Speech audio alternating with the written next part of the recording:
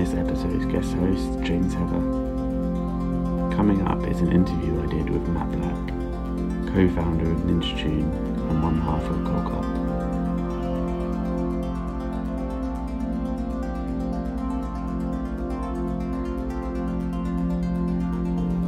We explore his relationship with ambient music via some song selections that have signposted his life, and also play music from and speak about the At Zero ambient compilation he put together in aid of the charities Calm, Mind and Black Minds Matter.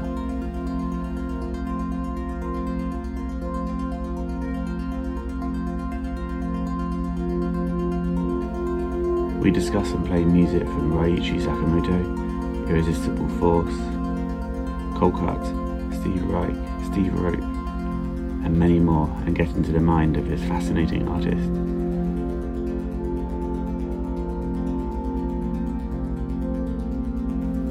The music playing now is Concrete Dreams by Specimens, and is also taken from the At Zero compilation, which I urge everyone to check out.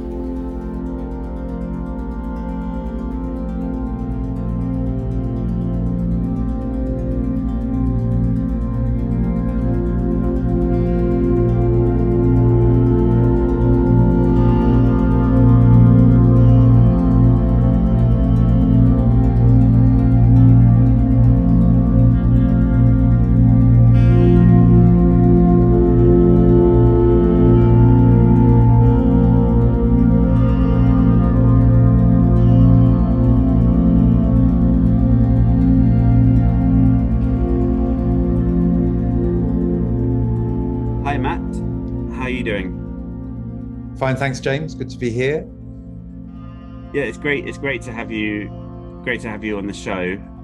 On this show, we talk about the interviewees' history in music and how their life's gone in the musical world, and with a sort of onus on ambient and beautiful music. Any genre really, but an ambient. And I thought that you'd be amazing for this because we'll see how amazing I am. But obviously, you know, I've had a lifetime love affair with music, and I love to listen to music and talk about it as well. So let's dive in. And because you've produced and made some of my favourite songs in the genre, you know, like Autumn Leaves. And most recently, you're obviously putting out this compilation At Naught. At Zero? At Naught? At Zero. At Zero. Yeah.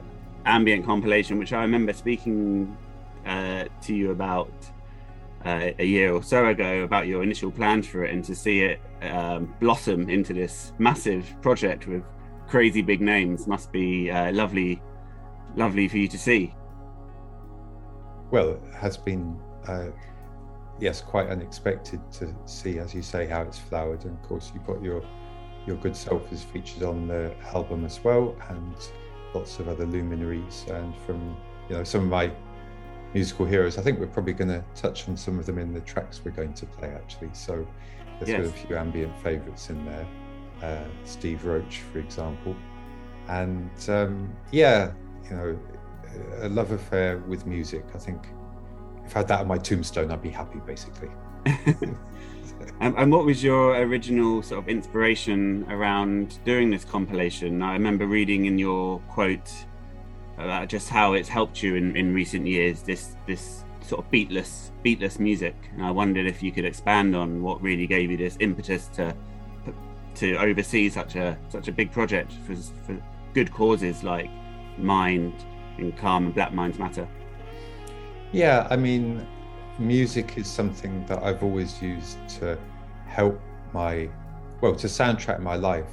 And like most people, you know, my mental and emotional stability's not always perfect, and it's a bumpy ride being a human being, and music's been a huge part of what's got me through. I do find when I'm working, which is a lot of the time, I'm at my machine or doing various things, you know, to make stuff and to do my work. I find actually instrumental music is easier to flow with if something's got lyrics in, then I find it demands too much attention.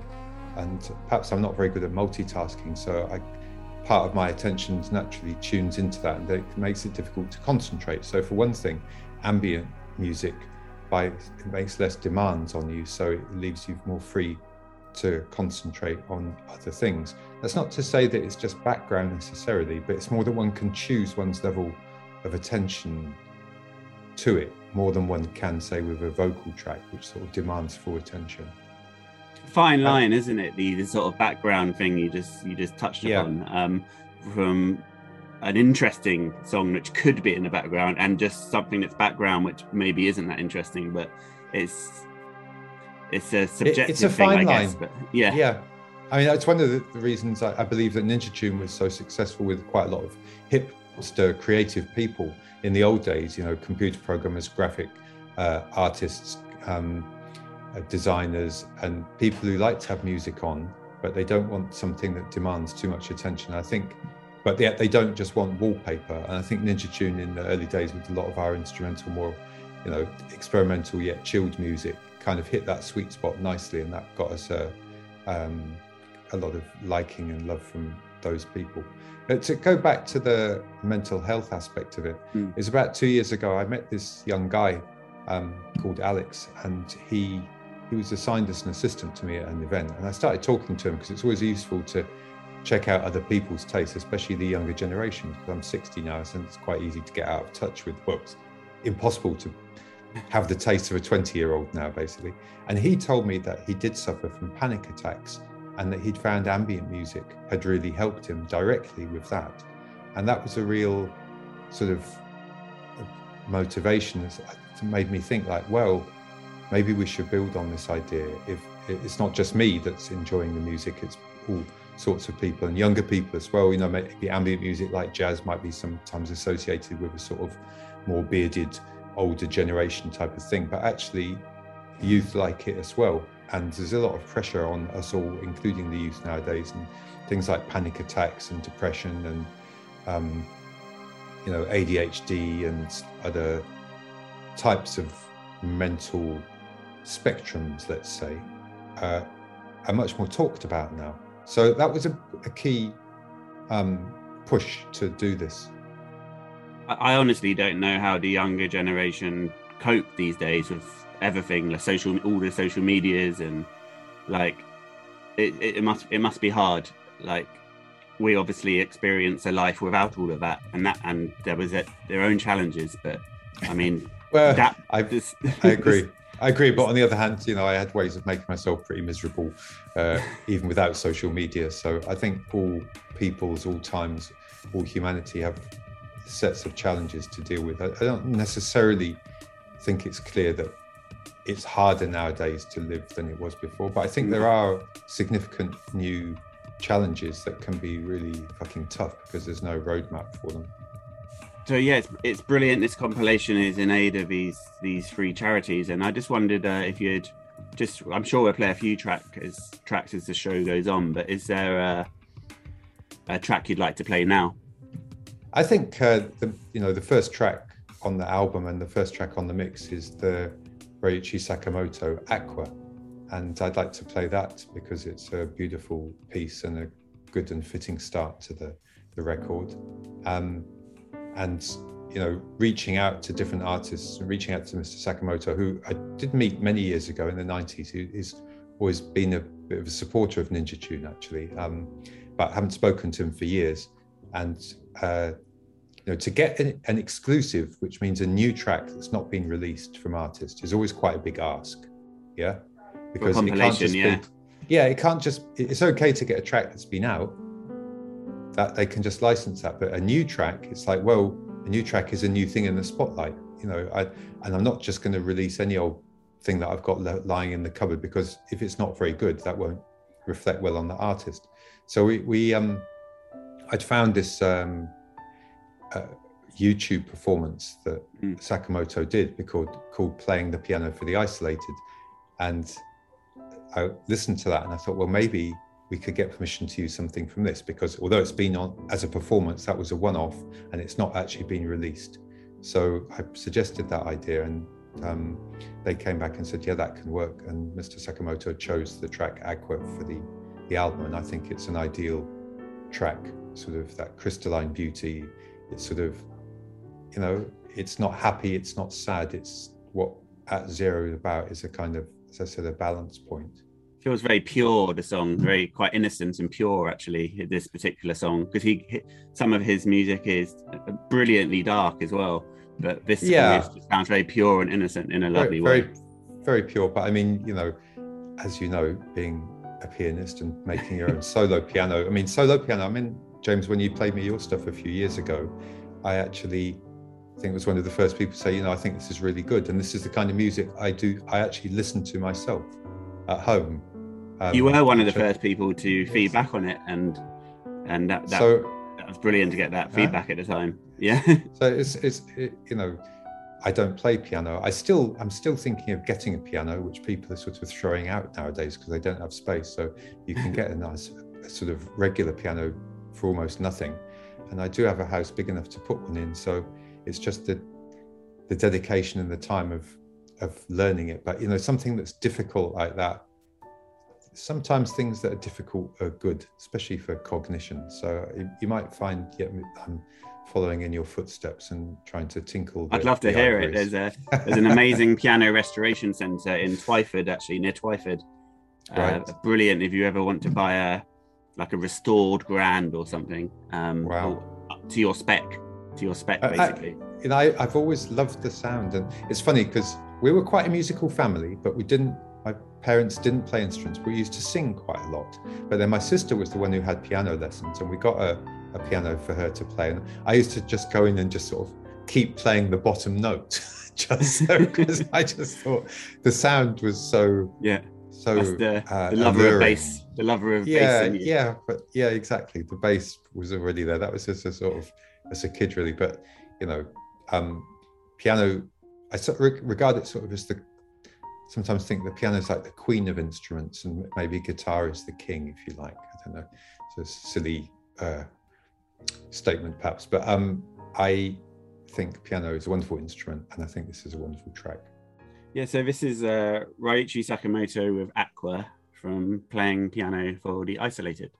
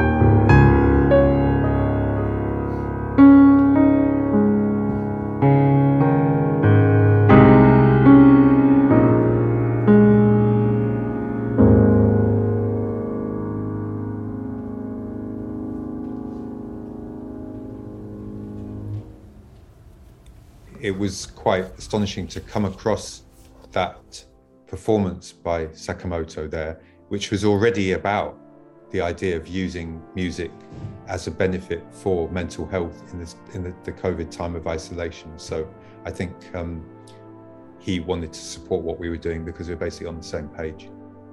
And you mentioned it because I know he did a remix. I can't remember the release right now, but he has done a remix on Ninja Tune or in the 90s. So there was that connection, as you say. And you mentioned you'd met him back in the day. What was any nice anecdote around that? Or? Well, just that he came into Ninja Tune around the time when we released that track. And oh, really? I didn't know that. I didn't know. I thought I knew most of Ninja's history because for anyone who don't know me, I work at Ninja with Matt. But that was in the real old days. That was in the real old days of when we were in Winchester Wharf, London Bridge. Yeah. And he happened to be in town and came in to meet us. And yeah, it was, he's a cool geezer. We also know Harumi Hosono, who's his partner from Yellow Magic Orchestra. Yep. We've met up with him in Japan, and he's another, oddball genius type who has had a huge impact on music and is another sort of musical uncle to the whole of what we do, if you like. I remember my dad had the Yellow Magic Orchestra albums on vinyl, which I used to, when I walked out my bedroom as a kid, they'd all be on he had them outside my bedroom door, the vinyl, and I was obsessed with Yellow Magic Orchestra as a kid. And so that was great sense of humour, those guys. To Raichi, yeah. I wanted to go back, if that's okay. I always like to ask the interviewees about first memories of music, any genre, but if it can be ambient, great, but any genre, like earliest memories of 3-4 years old sort of thing. Well, as I say, my family have always loved music and used to play a lot of music, although not play instruments. But they had a pretty cool record collection. I remember particularly hearing the soundtrack to the musical King Kong, which was this incredible South African musical with Hugh Masekela and Miriam Makeba in the cast. And we used to sing those songs. Some of them didn't actually play the records that often. I sort of learned them from mum and dad singing them, and we used to sing a lot. And also, got to say, soul artists often say, well, of course it was gospel, the church that got me started. I used to really like singing hymns at school. Not very cool to admit it, perhaps, but there's some good stirring melodies in there, and I loved singing and sort of belting it out. And then I had a housemaster at my school, Mr. Palmer. He was a maths teacher, but he was also the choir master, and he used to encourage us to sort of, it's quite experimental as the sort of choir masters go, with some strange things he used to try out in the trying to remember, what was that? He was sort of operatic version of Knick Knack Paddywhack, Give the Dog a Bone, was a particular oddball favourite. But yeah, Mr. Palmer sort of encouraged my interest in music and singing, and then mum and dad's other favourites were Autumn Leaves, for example. That was a song that my mum and dad used to sing quite often. I learnt it from them without ever hearing the record, and then later decided to cover that and do a version of it. So that was a Joseph Cosma original vocal, I think in the 50s, wasn't it? But it's been recorded so many times. But when I heard your version, that was the first version I heard as a 20-year-old. Right. And I thought you and John wrote it, basically. Sadly not. But there's actually, with that and Walk a Mile and The Only Way Is Up, cover versions have been quite good for Cold Cuts, really. As John and I are not particularly, songwriting is not our strong point necessarily, although we've written the odd one. Ultimately, that's quite an interesting history, because it was originally a poem in French called Feuilles Morts, Dead Leaves. And then it was set to music, and then it was translated into English, and then another verse was added. Because the whole, I think it's the bit Autumn Leaves Fall and Are Swept Out of Sight, that's not in the original. So it's interesting that actually even a song can evolve between languages, between poetry, spoken word, and melody.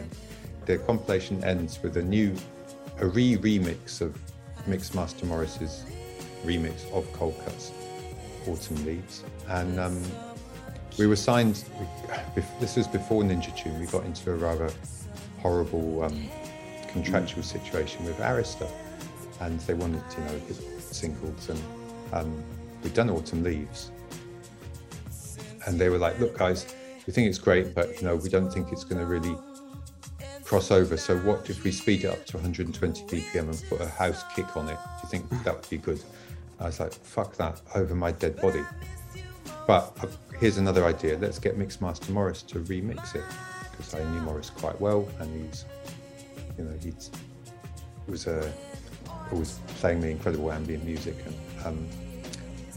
and so that happened. Morris took it and made this sort of symphonic masterpiece out of it, using a lot of the elements from the original, because the original had all these strings which were recorded at Abbey Road with a proper string orchestra, and what's he called, Simon from Penguin Cafe Orchestra. Simon Jeffries? Yes, Simon Jeffs, that's right, yeah. Jeff. He's His dead son's now. doing music now, yeah. Arthur still runs, does Penguin Cafe. And Ed Shermar did the arrangement, and so we got this sort of incredibly glorious, quite avant-garde string arrangement for it. But if you want strings, proper string section recorded at Abbey Road is absolutely the top thing you can get. So then Morris was able to play with those elements and mix them with electronics and do something quite extraordinary. And that whole album, which was called Philosophy by Cold Cut, was probably a bit cheesy and has kind of been lost, but just that remix from Morris is the one thing that's seminal, survived, that's sort of stood the test of time. So we thought we'd give it a lick and a polish up, and luckily Morris had printed all the extra parts on the 24-track tape, which we then had digitized, so we've got the parts to play with. So that was cool. And we did a house version of another track from the album, and that did quite well as well, but that's long lost in the past. And each time autumn is always coming, isn't it? Yes. As indeed it is at the moment. In fact, I was just out with my wife yesterday, driving around, sticking the iPhone out of the window on slow-mo and filming some glorious coloured leaves in the countryside around where we live, which I'm going to use in the film version which we're doing. That's great to hear the background on the track. So yeah, let's have a listen to The Irresistible Force and Cold Cut's Autumn Leaves Return.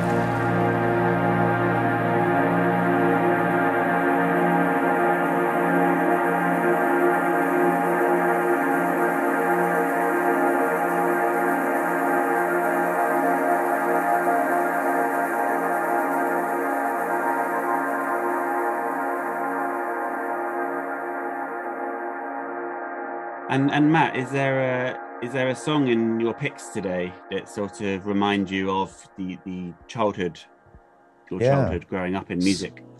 Yeah, school days. I mean, this is the early 70s, and I'm Not in Love by 10cc came out, and it was just a mind-blowing track, and just the whole sonic of it was completely unlike anything that I'd ever heard, and I think anyone else as well. I've read up on the story of how they put that together, and it's a pretty incredible, interesting story, actually. They're really pushing out what could be done technically. But it's funny, I was at a rather fantastic audiovisual show at the Barbican last night, done by Vicky Bennett, she calls her posse's called People Like Us. And she did this incredible audiovisual cine chamber piece with projections on all four walls. And she did this really good montage of sound and visuals, and halfway through it, the sort of those gorgeous choral pads from 10cc, and I thought, oh God, she's going to play it, and then she kind of slurped off into somewhere else, but it was a masterful bit of montage. Anyway, that track was a mind-blowing track, and it's, I do love things which are sort of avant-garde in that they're outside the box of what's happening, and yet they still can achieve commercial success. I think when something's sufficiently brilliant and fresh and yet accessible, that's the ultimate challenge, really, and they totally killed it with that. It's a sort of perfect avant-garde pop track, really, and still trying to produce a sonic that's as beguiling and out there as that. It feels like one of those songs that, even if people don't know 10cc, it's one of those songs you feel like everyone knows that song, the melody. Like, if they hear it, it's got lodged in their brain somehow. It's so catchy. It's gone into the canon, hasn't it? A lot of Motown stuff that even kids that weren't even born till decades afterwards still somehow know it. And 10cc, an interesting bunch of people, actually. After they had quite a lot of pop success with their songs, they went into sort of experimental video production, and I was just digging on some of their experimental stuff on YouTube, where they were doing kind of AV and twisting visual effects out in a quite punky sort of DIY way. So I'd like to meet up with those guys, definitely some heads. Yeah, so let's listen to 10cc and I'm Not in Love.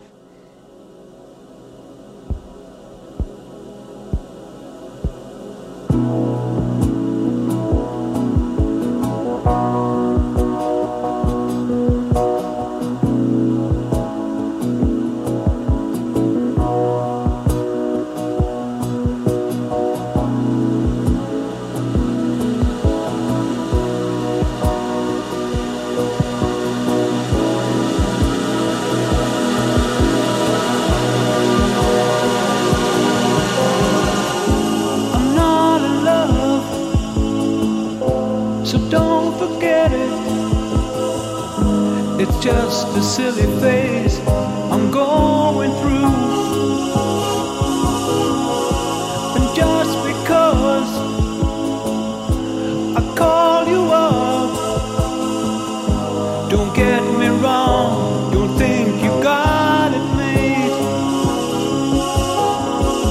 I'm not in love, no, no.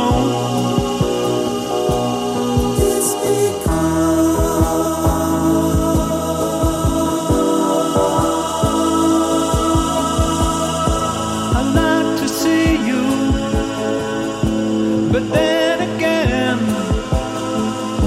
that doesn't mean you mean that much to me. So if I call you, don't make a fuss. Don't tell your friends about the two of us. I'm not in love, no, no.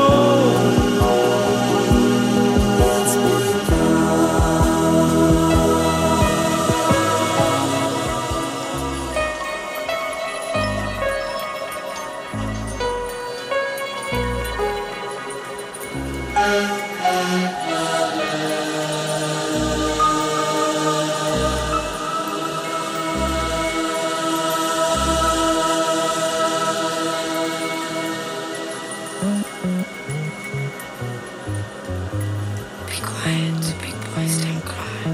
Big boys don't cry. Big boys don't cry. Big boys don't cry.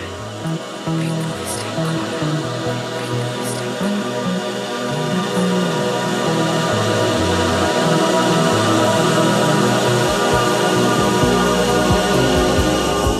I keep your picture upon the wall. It hides a nasty stain that's lying there. So don't you ask me to give it back. I know you know it doesn't mean that much to me. I'm not in love, no, no.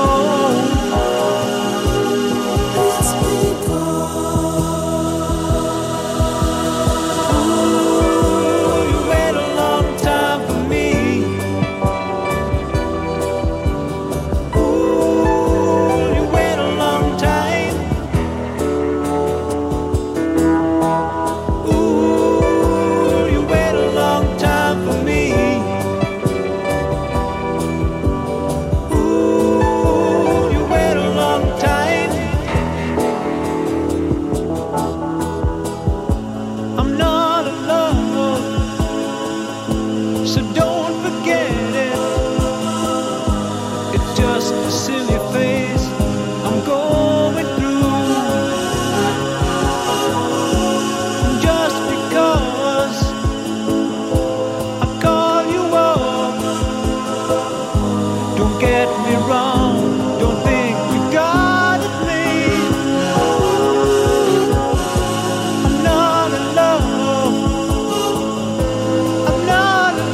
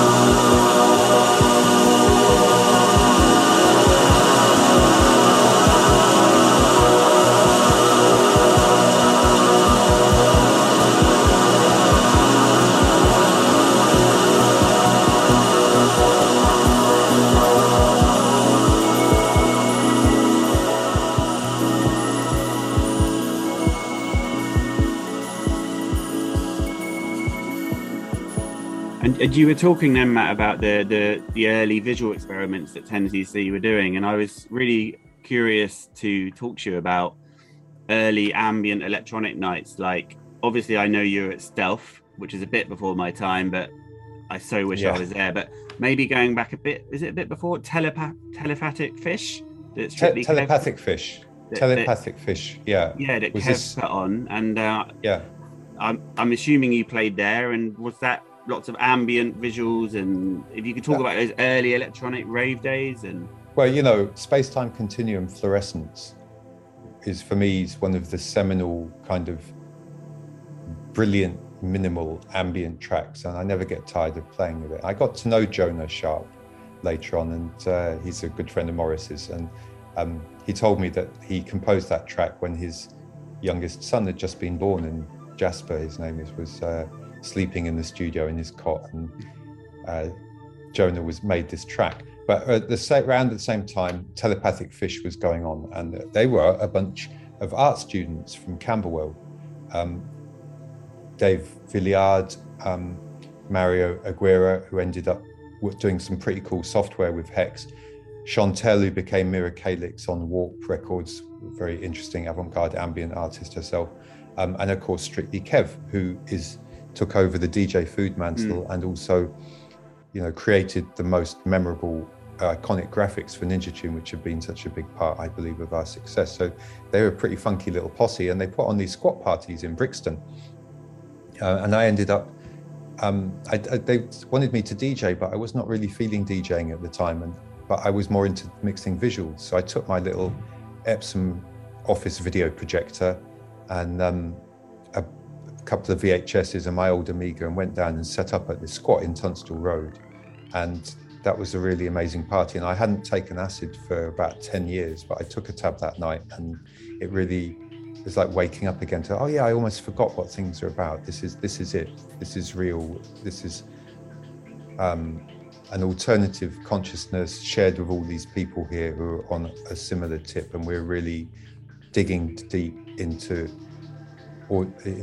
music as an experience, but not in a normal ravey party whack McDance kind of way. I remember Kev taking the decks and taking DJ Food albums and really cutting and scratching them up. It's like, yes, at last, this is why we made these records, to be used as food by DJs, to be chewed up and remade in different forms. And then Morris came on after him, and just it was just mind-blowing. Mixing visuals along with Morris, that was the first time I did it. And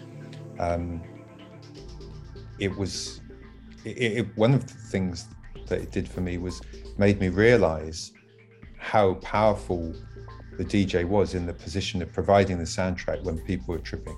If people are in an enhanced psychedelic state, you've really got a responsibility to provide them with something nourishing and appropriate and beautiful and good. And Morris did that, and I just remember saying, wow, I never dreamed that tripping with Morris could be so intense. And then people were coming up to me as well as whilst I was mixing the visuals, and going like, some of them would come up and say, wow, yeah, the music's really great, man, this is incredible. I'd be, oh yeah, well done. It's like, yeah, nice one. And then couple of people might say like, hey, look, I really don't like the music. I say, I'm not doing the music, I'm doing the visuals. That guy's doing the music. Yeah, people didn't know what a VJ was, I guess. No, they didn't. But respect to Sorted Phil, who, when the projector bulb blew, got on a ladder in the middle of the floor, and we were all tripping our nuts off, got the projector down, replaced the bulb, and got it going again. And a big cheer went up when the visuals came back on with the various psychedelic telepathic fish stuff we were doing on. So that was a seminal party, and that was where I met Kev, and who later joined us at Ninja Tune, and also Mario as well. And of course David did the visuals for Morris's It's Tomorrow Already album, which we released a couple of years later. So that was a sort of seminal junction point for me, Ninja, ambience and psychedelia. I was listening to a pirate radio station from my older neighbour at the same time, when I was only about 12 or 13, but when I came to London in 2000 and people told me about the nights that you were at and stuff, it just seemed like a really special time for music, with all these ideas coming together. And even though I wasn't there, I feel like I was there because I just love the music so much. I feel like that about the 60s. I feel that, and the krautrock time. I was sort of spiritually, I was there at those jams, Was there a time that the ambient room, which was often in room 2, I guess, when it almost merged and it became the main room in some way, not ambient, but just it didn't have to be banging beats the whole time. It was people were a little bit more experimental. Well, that's a nice theory. It tended more to be the other way round, and sort of bollocks music killed the chill out room on many occasions. I'm sorry to say, because people just couldn't help sort of putting something with a beat on, and then when you get people dancing, it's like, oh well, this is good, I better put something else on. Before you know it, you're playing fucking 4 on the Floor house to and it's just like the other room, which was not the idea. The Ninja's whole philosophy was about being the alternative to the main room, if you like. There had to be a philosophy, otherwise it's just monoculture. So that was our sort of starting point in a way. Not that I had anything against. Well, that's right. And John and I loved house music. Right? We were there at the beginning. People Hold On, Doctor in the House, and those original tracks. Anyway, a space for an alternative. An ambient is quite an extreme alternative. The big chill. You're talking about the sort of early days of ambience. The big chill parties at the Union Chapel were incredible because it was pretty much 100% chilled music. And initially it was just ambient. So I can link that to another track I wanted to play, which is Steve Reich, Music for 18 Musicians. So a couple of stories with that. Yeah. I didn't know that track until one day John and I were invited to go on a pirate station called Network 21. And these guys had also done pirate TV, which I thought was a very exciting idea. And so we were in their sort of council block in South London somewhere, about to do this show. Now, I had the show on KISS, as did Jonathan, and I was used to doing my sort of Master Mix dance party and playing quite funky, soulful tracks. But I sort of understood that that wasn't quite appropriate for this, and that this was somehow had a more arty angle to it. And I said to John, look, I don't know what to play. What should we do? And he said, don't worry, I know what to play. And he put on Music for 80 Musicians. And the nice thing is, it's really nice and long, so it gives you time. So I was like, well, this is incredible, what's this? And then John played it, and then he mixed out of it into this Lee Scratch Perry track, dub track.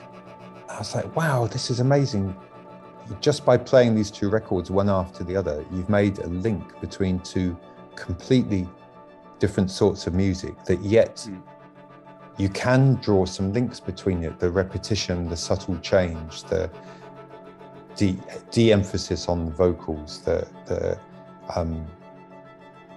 structures, musical structures of a somewhat unconventional kind. And I thought it was a really spectacular example of how a DJ can make a point just by playing two records one after the other. So after that, I was like, I've got to find out about this record. So I found out about Steve Reich, Music for 80 Musicians, got my copy of it, and it's become maybe my favourite ever piece of music. So influential track, yeah. So then, if you that was in whenever it was, like 1989, maybe 98, yeah. And then fast forward a couple of years, I got to know Pete Lawrence. Stuart Warren Hill, Hexstatic, was doing his own parties called the Ambient Club, actually, up in Muswell Hill. Went to a couple of those, and I was amazed to find another head doing sort of punky graphics on his Amiga computer. So we bonded on that. And then Pete Lawrence pulled us in for the Big Chill. I went to the first one at the Union Chapel, and Pete was rushing around like a madman. He's like, Matt, I'm supposed to be DJing, but I'm too busy. Have you got any records here? Can you do it? I was like, well, actually, I do. I happen to have some records in the car. Yeah. Good DJs always got some vinyl, got some music on. Nowadays a stick would suffice, but I did have a box of vinyl in the car.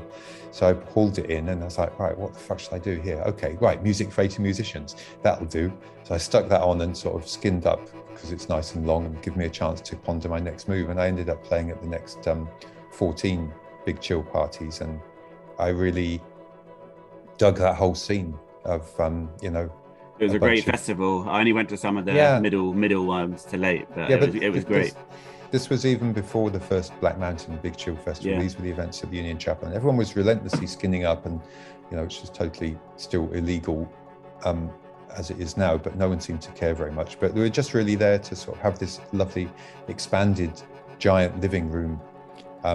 And then I found this guy who could rent me a cheap projector, so I used to take that down there, and we had a couple of projectors. Sorted Phil Meyer, another good friend of mine from the early VJing days, he regularly came down to the Big Chill as well. I think I mentioned him from the Telepathic Fish Party. Mm-hmm. So, we were experimenting with this idea that electronic mixing visuals of all different sorts was the idea that mixing visuals together, using visuals of all different sources, animations, nature footage, old film, whatever, in a kind of montage way was had a natural relationship with the idea of music montage, of hip hop, and also that electronic visuals and electronic music belong together, and that some of the aesthetics and techniques could be kind of cross-linked to each other. And that's an idea which Kolka have been playing with and investigating over the last more than 30 years now, and it's been a very fruitful direction to take, and I'm still really passionate about exploring those relationships. I call it AV, the art of AV, the art of audiovisual relationship. What are the different ways in which sound and image can relate to each other? And so it's a big, a vast field for study and playing in. And we should play Steve Reich in a minute, but yeah, I as you were saying about the visuals, and a lot of what you do is, I've noticed, is when you make art, you like to make art that people can also make their own art with. Do you like to make things that people can get involved with themselves through? Like, I've noticed a theme throughout your work is you're not just making something for you to do. You're trying to make stuff that people can also remix of what you've already done, and it's very collaborative what you do. Thanks. Yeah, I think that's quite an important thread to what Coldcut have been about. And, part of it is the idea that, if we all were having fun making music and making art, we'd be too busy to do boring stuff like fighting each other and arguing. It's for the love. Also, not being a musician myself, a certain little chip on my shoulder about it in a way. It's like, actually, anyone can be a musician, anyone can be an artist, and the kind of elitist idea that this is only available to a small number of privileged people is something I think that needs to be challenged. And by helping people get access, by making tools where you can just have a go and make something, I think it helps challenge that elitist position. For sure, Matt. Yeah, I totally agree. It's really inspiring what you do and connecting with people who might not have that access. Well, I just want to give a plug to our latest toy, or play tool as we sometimes call them, which is called Ninja Jam, or just Jam for short. Ninja Jam is the free version of Coldcut's Beat app. Then you can get it for Android and iPhone, and it's free. And then there's a pro version called Jam Pro. And when Coldcut do live shows, or I do my Pirate TV show, that's what I use as my instrument. So kind of cooked up all the Coldcut fantastical technological insight and technique and put it into something that you can play with on your phone. I think it's pretty cool. It was really interesting hearing about the Steve Reich and when he first played that at the very first Big Chill at Union Chapel. So let's give it a listen at Steve Reich and music for 18 musicians.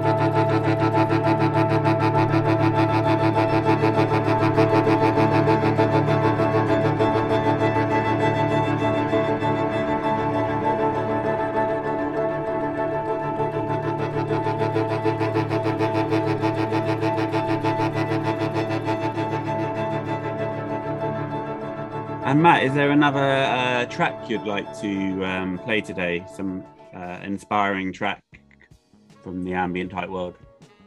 Around the year 2001, I had a sort of psychedelic religious experience, and I won't go into it, but was sort of the most profound, important experience of my mind, and I've still been, the last 20 years, I've still been trying to understand it. Wow. And it's centered around Krishna, who one could just regard as a name for the collective intelligence and love of the universe. But that put me on a quest to search for meaning and an insight into that, and came across a lot of other art and music which had obviously been made by musicians and artists who were also deep into that spiritual quest, and I'd put up some pointers and some milestones. And one track that I came across was Come Into Knowledge by Ramp, which is the Roy Ayers music project. So I'd like to play that. Have you heard I'm sure you have, but the Alice Coltrane years when she was in the ashram? Sure. And a lot of those were just done on cassette tape at the time for people there, and they've since been released. And I think it's they're my favourite bits of her music, actually. Yeah. It's funny, I mean, religion's not very trendy nowadays, because people want to distinguish between religion and history. But spirituality is sort of, people prefer to use that term now. But I sometimes joke that religion is the hangover the morning after revelation. But that what is good there is that quest to try and break out of our fixed ways of thinking and negative ways of thinking and achieve a higher consciousness. And in that track, it says, come into knowledge of the spiritual law, people, you find out who you really are. And beautiful. That puts the promise of music, if you like, into a line there, which I find extremely moving and inspiring. And I'm 60 now, and in my 60 years I've been on this trip, as we're all on our trips, and every so often to come across sort of way stations where there's some nourishing fodder and sustenance and water for the thirsty and hungry traveller. It's what keeps us going. So that is a lovely track. Yeah, let's listen to it. So it's a Ramp and Come Into Knowledge.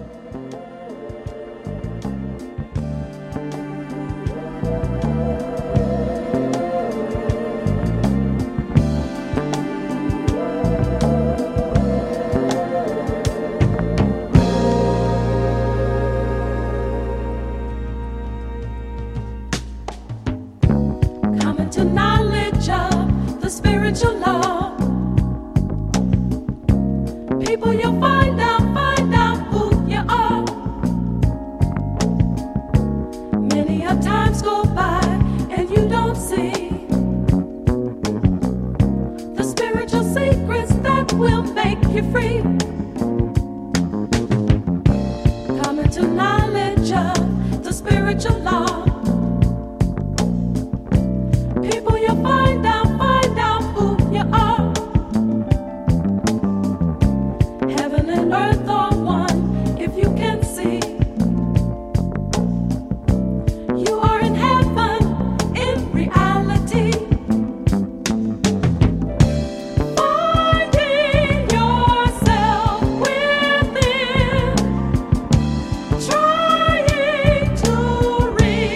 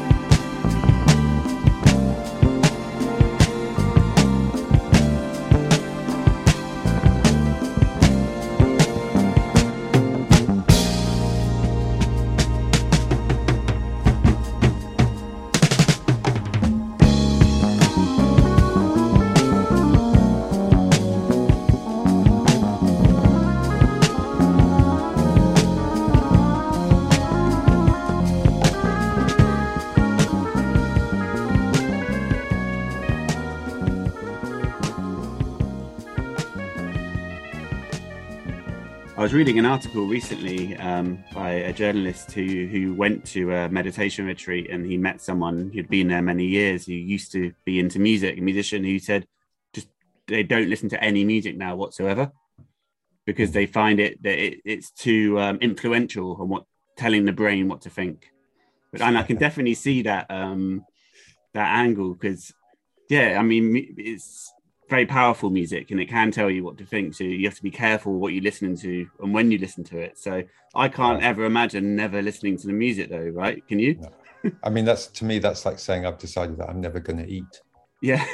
Because food could be poisonous, But so I'm very careful about my cultural diet. I don't like violent films. If the film has violence in, but there's still something uplifting or important that is saying that I need to know, I can deal with it. But a lot of films that I find too violent, and a lot of things I just find not good nutritional sustenance. We are what we eat, they say. Yeah. This also applies to cultural nutrition. So I'd agree that music is, a strong food and a powerful thing, and needs to be handled with respect. And one needs to be discerning, as with everything in life, to try and take in what is truly good. Yeah, well said. And is there another track? I just want to make sure you definitely get to play your picks today, Matt. So is there another track you'd like to play? Yeah, that could segue quite nicely into Irresistible Force, Fish Dances. This is a Mixmaster Morris track that's on the Ninja Tune album. It's tomorrow already, and it features the voice of Alan Watts. The lyric there, and Alan Watts's message and observation on spirituality, I found very moving and inspiring. And Morris, like Coldcut, uses quite a lot of spoken word, and I was talking with him about this the other day, that in some ways we've just used it as kind of bohemian hipster signifiers. Alan Watts was a cool guy, or James Brown's a funky voice, and that's why we use these things. But it actually, if you listen to John Hopkins' new record, for instance, he's using the voice of Ram Dass, who wrote Be Here Now, and it isn't just used as a sort of tokenism hipster thing. It's used because John's chosen that, because that's something that he wants people to pay attention to.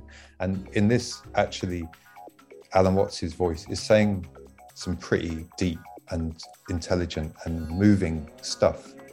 So it's not just a cool bit of spoken word, it's actually a message. And Morris is using the spoken word to give a message to what he's doing. And, I read the sleeve notes to the record he sampled for that. And it's sort of where it ties in a way to the experience that I had. In Hinduism, they say Tat Tvamasi, which means thou art that. That's God that we're looking for, that divine that we're looking for, that's something else that's greater than us. We are already that. If we can just recognize it in that moment, then that drop, which is you, becomes the ocean, which is the totality. It's no different. Tat Tvamasi, thou art that. You mean it's inside you? It is there, even if you can't find it. We are it. Humanity is divinity, and it's that quest to realize that, which means to live in a way that lives up to that. That is the challenge. I believe that's sort of what we're here for, and that's what Alan Watts is talking about in that track. You are the apple on the tree. You are that thing that you're seeking for. Well worth a listen. Let's give it a listen. So it's Irresistible Force with Fish Dances, featuring the spoken word of Alan Watts. You've always been you. And always will be.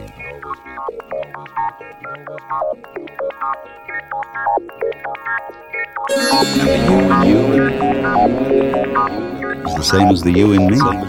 You belong here. Like the apple on the tree. And as the apple is the energy of the tree. You, yes, you are the energy of the world.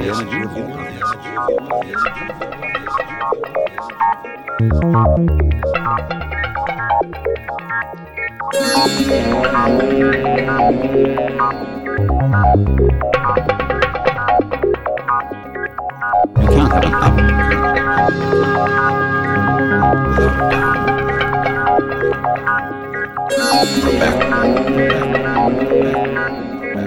without a front, or a light day without a dark night.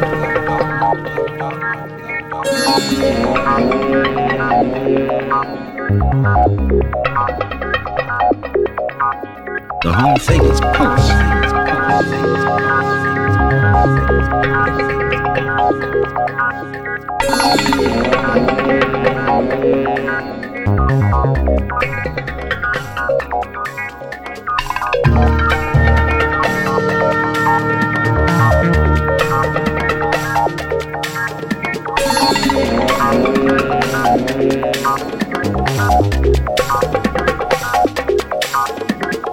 Fish dances,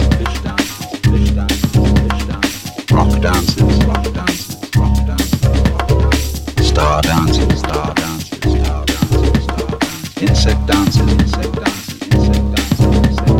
plant dances, crocodile dances, elephant dances,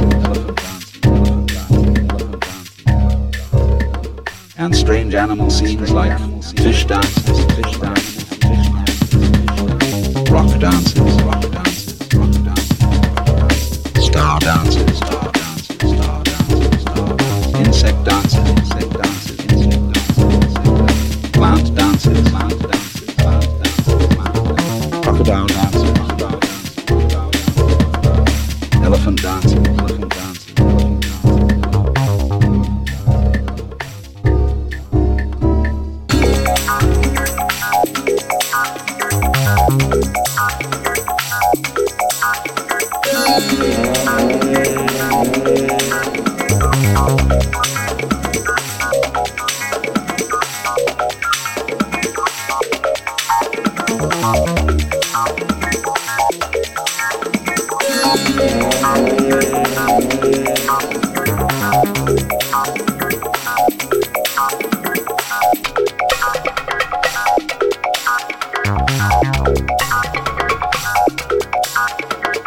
Light and sound, taste, smell, and touch, woven together in many dimensions on the fabulous loom of your brain.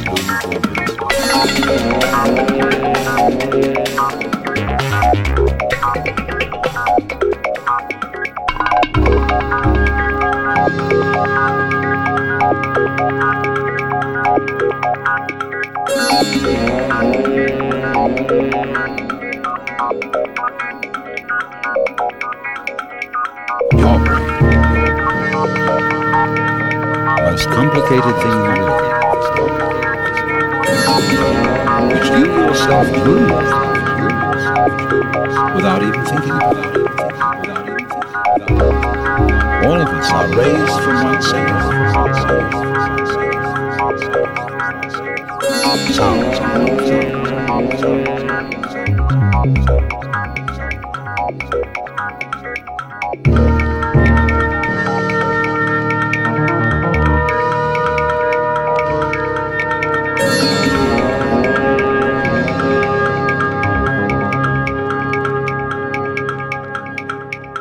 Forever and ever.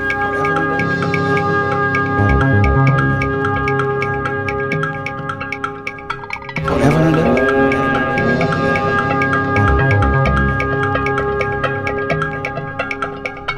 But it doesn't get me naughty. It doesn't get me naughty.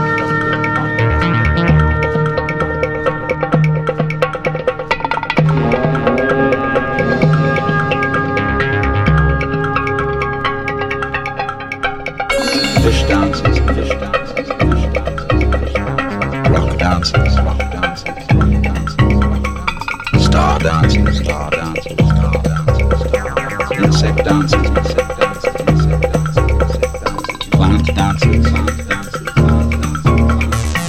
Crocodile dancing, crocodile dancing, crocodile dancing. Elephant dancing, elephant dancing, elephant dancing.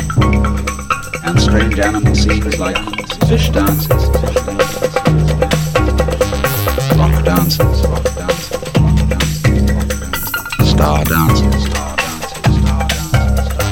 Insect dances, insect dances, insect dances, insect dances. Plant dances, plant dances, plant dances, plant dances. Crocodile dancing, crocodile dancing, crocodile dancing. Elephant dancing, elephant dancing, elephant dancing.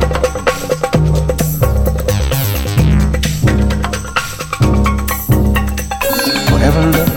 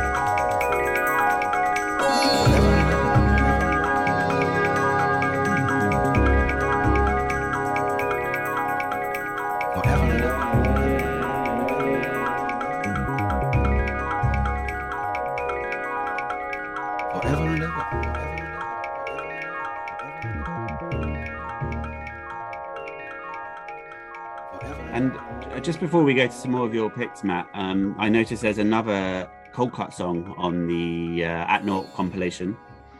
The Fire Burns Out. And I just wondered, is that a new track you and John have worked on, or is it something you'd done before? What's the story on that track? Yeah, The Fire Burns Out is a brand new Cold Cut track made entirely by Jonathan, actually. And was kind of the first new track that he's made for a little while. And I think he made it entirely with sort of Ableton preset sounds because he didn't have any other equipment with him, just his headphones and his laptop. And he put that together, which is pretty impressive, really. He also told me he used MIDI-Volve, which is Cold Cut's little Ableton kind of arpeggiator on steroids thing. So I was happy that he was enjoying that. That's gone well, hasn't it, MIDI-Volve? Yeah, it's good. It's been a good little learn. It's my first software product that's actually ever done anything other than lose money. But it's just, people have been enjoying it, and we're using it for tracks as well. So it's a brand new track, and I think it's quite an unusual track with it sort of definitely falls in the neoclassical department, that I think. For sure. So yeah, that's a new track, and there's a couple of my tracks under various aliases on there as well. Oh really? Oh, yeah. Can you reveal any, or? Yeah, sure. There's Double Cushion is an alias, and that's track for. I'm wondering who Double Cushion was. Yeah, that's me, and that's track's called for Ignaz Carmelito, and he was a friend of mine from Goa, a Russian keyboard player. He died a couple of years ago, and he was a beautiful soul, and I miss him. And I jammed with him in Goa, and it's got some of the sounds from that jam in that track.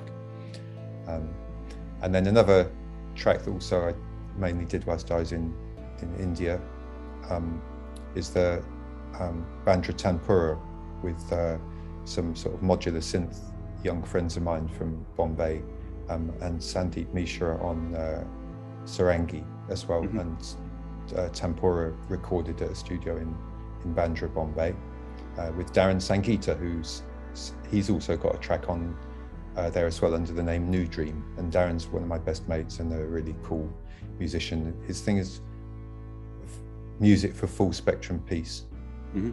So Sangeeta Sounds, check him out. There's a wealth of music, I think, on Bandcamp, and so he's found his way on there as well. Initially, it was just going to be me and some of my mates because I didn't think it possible to get bigger names on it. But Adrian Kemp at Ninja Tune suggested that we, it was a good project and we were doing it for charity, and Cold Cut were asking maybe some other people would respond, and he was right, they did.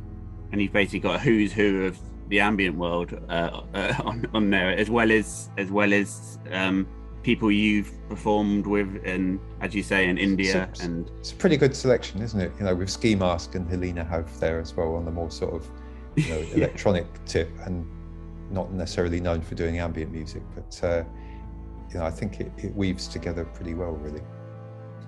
Is there another pick from your choices, Matt, you'd like to play today? I'd like to play King Tubby meets Rockers Uptown, and this is the dub version of Baby I Love You So, from Jacob Miller, I think, but better known probably from the dub version. And King Tubby was this incredible Jamaican innovator who's one of the people who invented dub, really. And I used to have this great cassette with that album on one side and another one, King Tubby meets Rockers in a Firehouse, on the other side. And I just used to play this tape again and again. And something that I'd put on when I was feeling down, and it's just so warm, and it's something very organic and simple yet beautiful, and I don't think I can define it, actually. It's just one of the things that's got me through. It's been that album.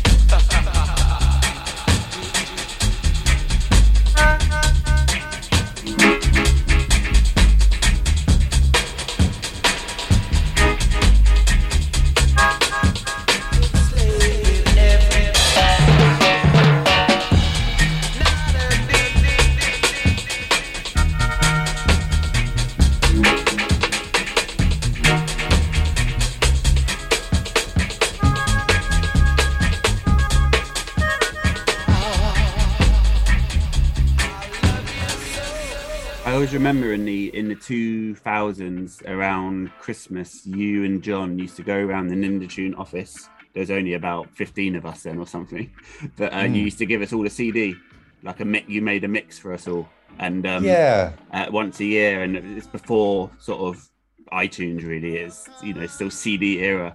And I used to take that CD home, and there'd be a lot of dub on it that at my young age I wasn't that aware of yet. yeah, really like proper digging you'd done. Some of these tracks weren't completely well known, but they were all totally on the money. And thank you. Well, I mean, before Yeah. the CDs, there were a few years of Christmas cassettes as well. yeah, So yeah, well, we like doing a mix, and you know, it's funny. I still find it funny that people talk about mixtapes, because quite often they're usually not tapes, and usually they're not even mixes. But in the old days, we did proper mixtapes. So bring back the mixtape. Actually, I haven't got a cassette deck anymore, so I can't really talk. I prefer my digitals. Yeah, well, King Tubby's meets Rockers Uptown. Let's have a listen to it. Yeah, we brought out Ninja's first ever effect unit, whenever it was, November 2019, I think. Wow, it's 2 years ago already. Can that be right? I think it is, because we've had the interval in between, haven't we? Yeah. But yeah, that is intended as a dub delay line, basically, the Zen delay. And, you know, these King Tubbies and that sound was very much in my mind when I was trying to work on it, to design a unit with Dr. Walker.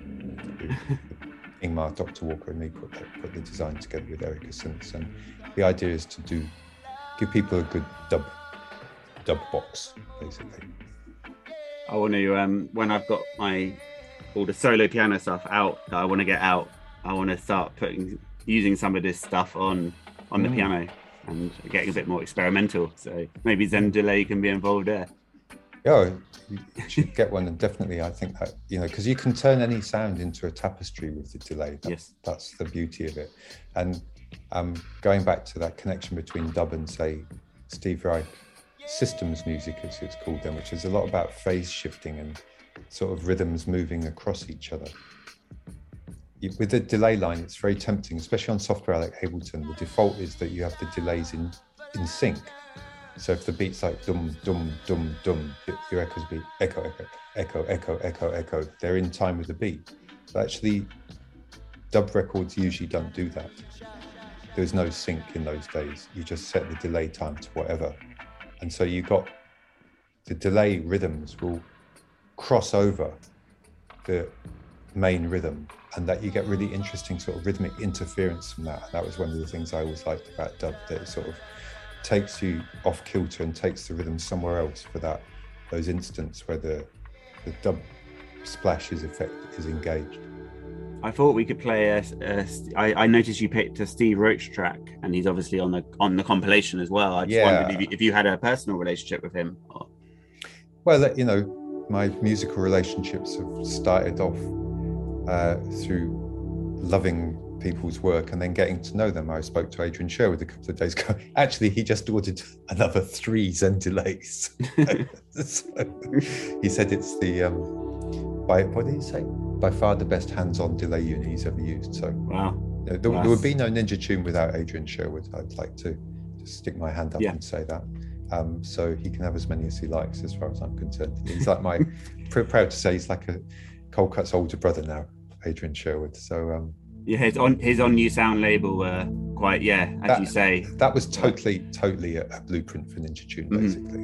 You know, but going back to Steve Roach and Ninja Tune, crossing the states in a tour bus across Middle America, staring out the window, seeing the incredible landscapes, and putting on a mixtape, which my friend Bongo, who's a sort of ambient activist traveller woman, who I worked with quite a lot in the 90s, she made this tape, and it started off with Structures from Silence. And everyone on the bus was just like hypnotized by this, and we put it on repeat, and those long drives, it worked perfectly.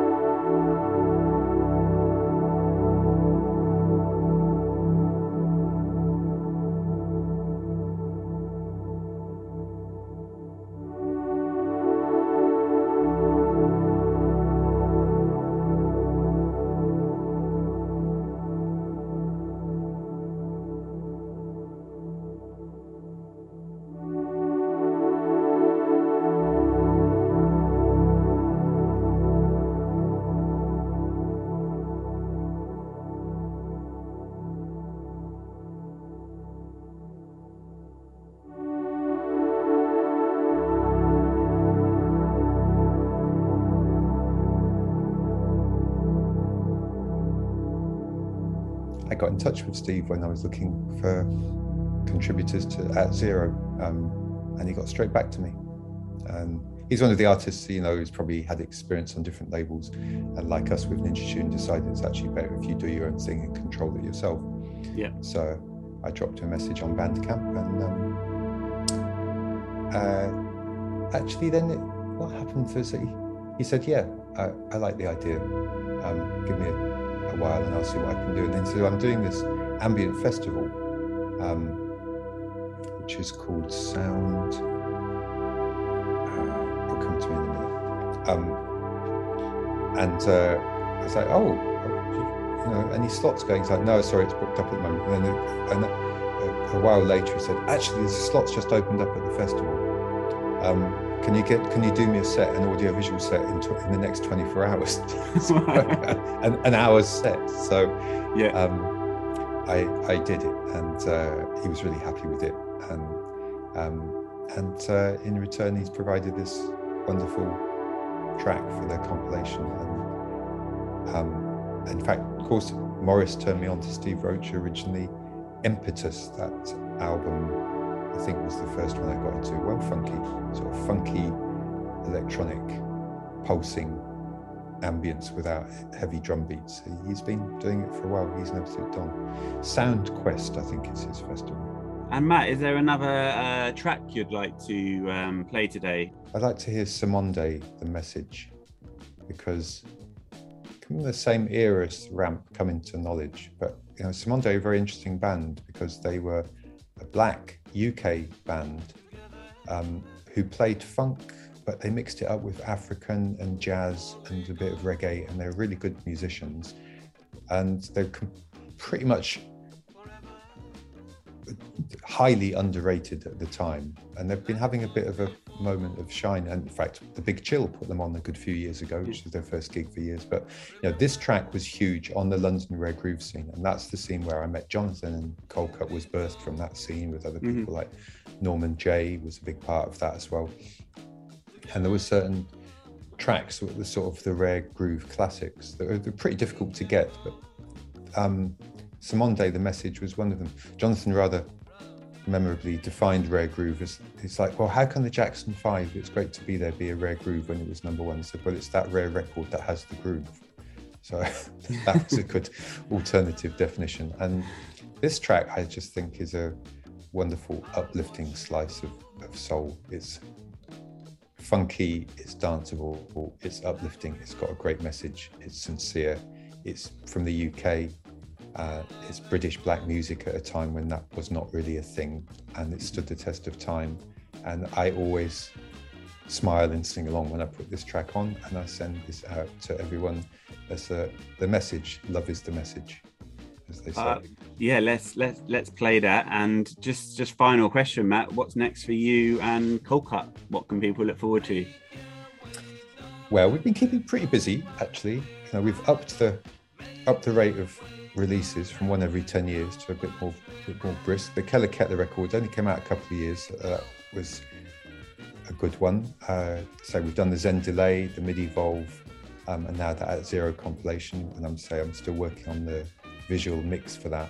I'm not sure what Cold Cut's next move will be, but we're working on stuff. We actually did another new track recently, which is called Quiero Verde, and that's part of In Place of War's compilation that has a sort of rainforest benefit, and has my friend Blanca Regina on vocals, and the title is inspired by Federico Garcia Lorca, the Spanish poet's poem. Quiero Verde means I love green, and I need green.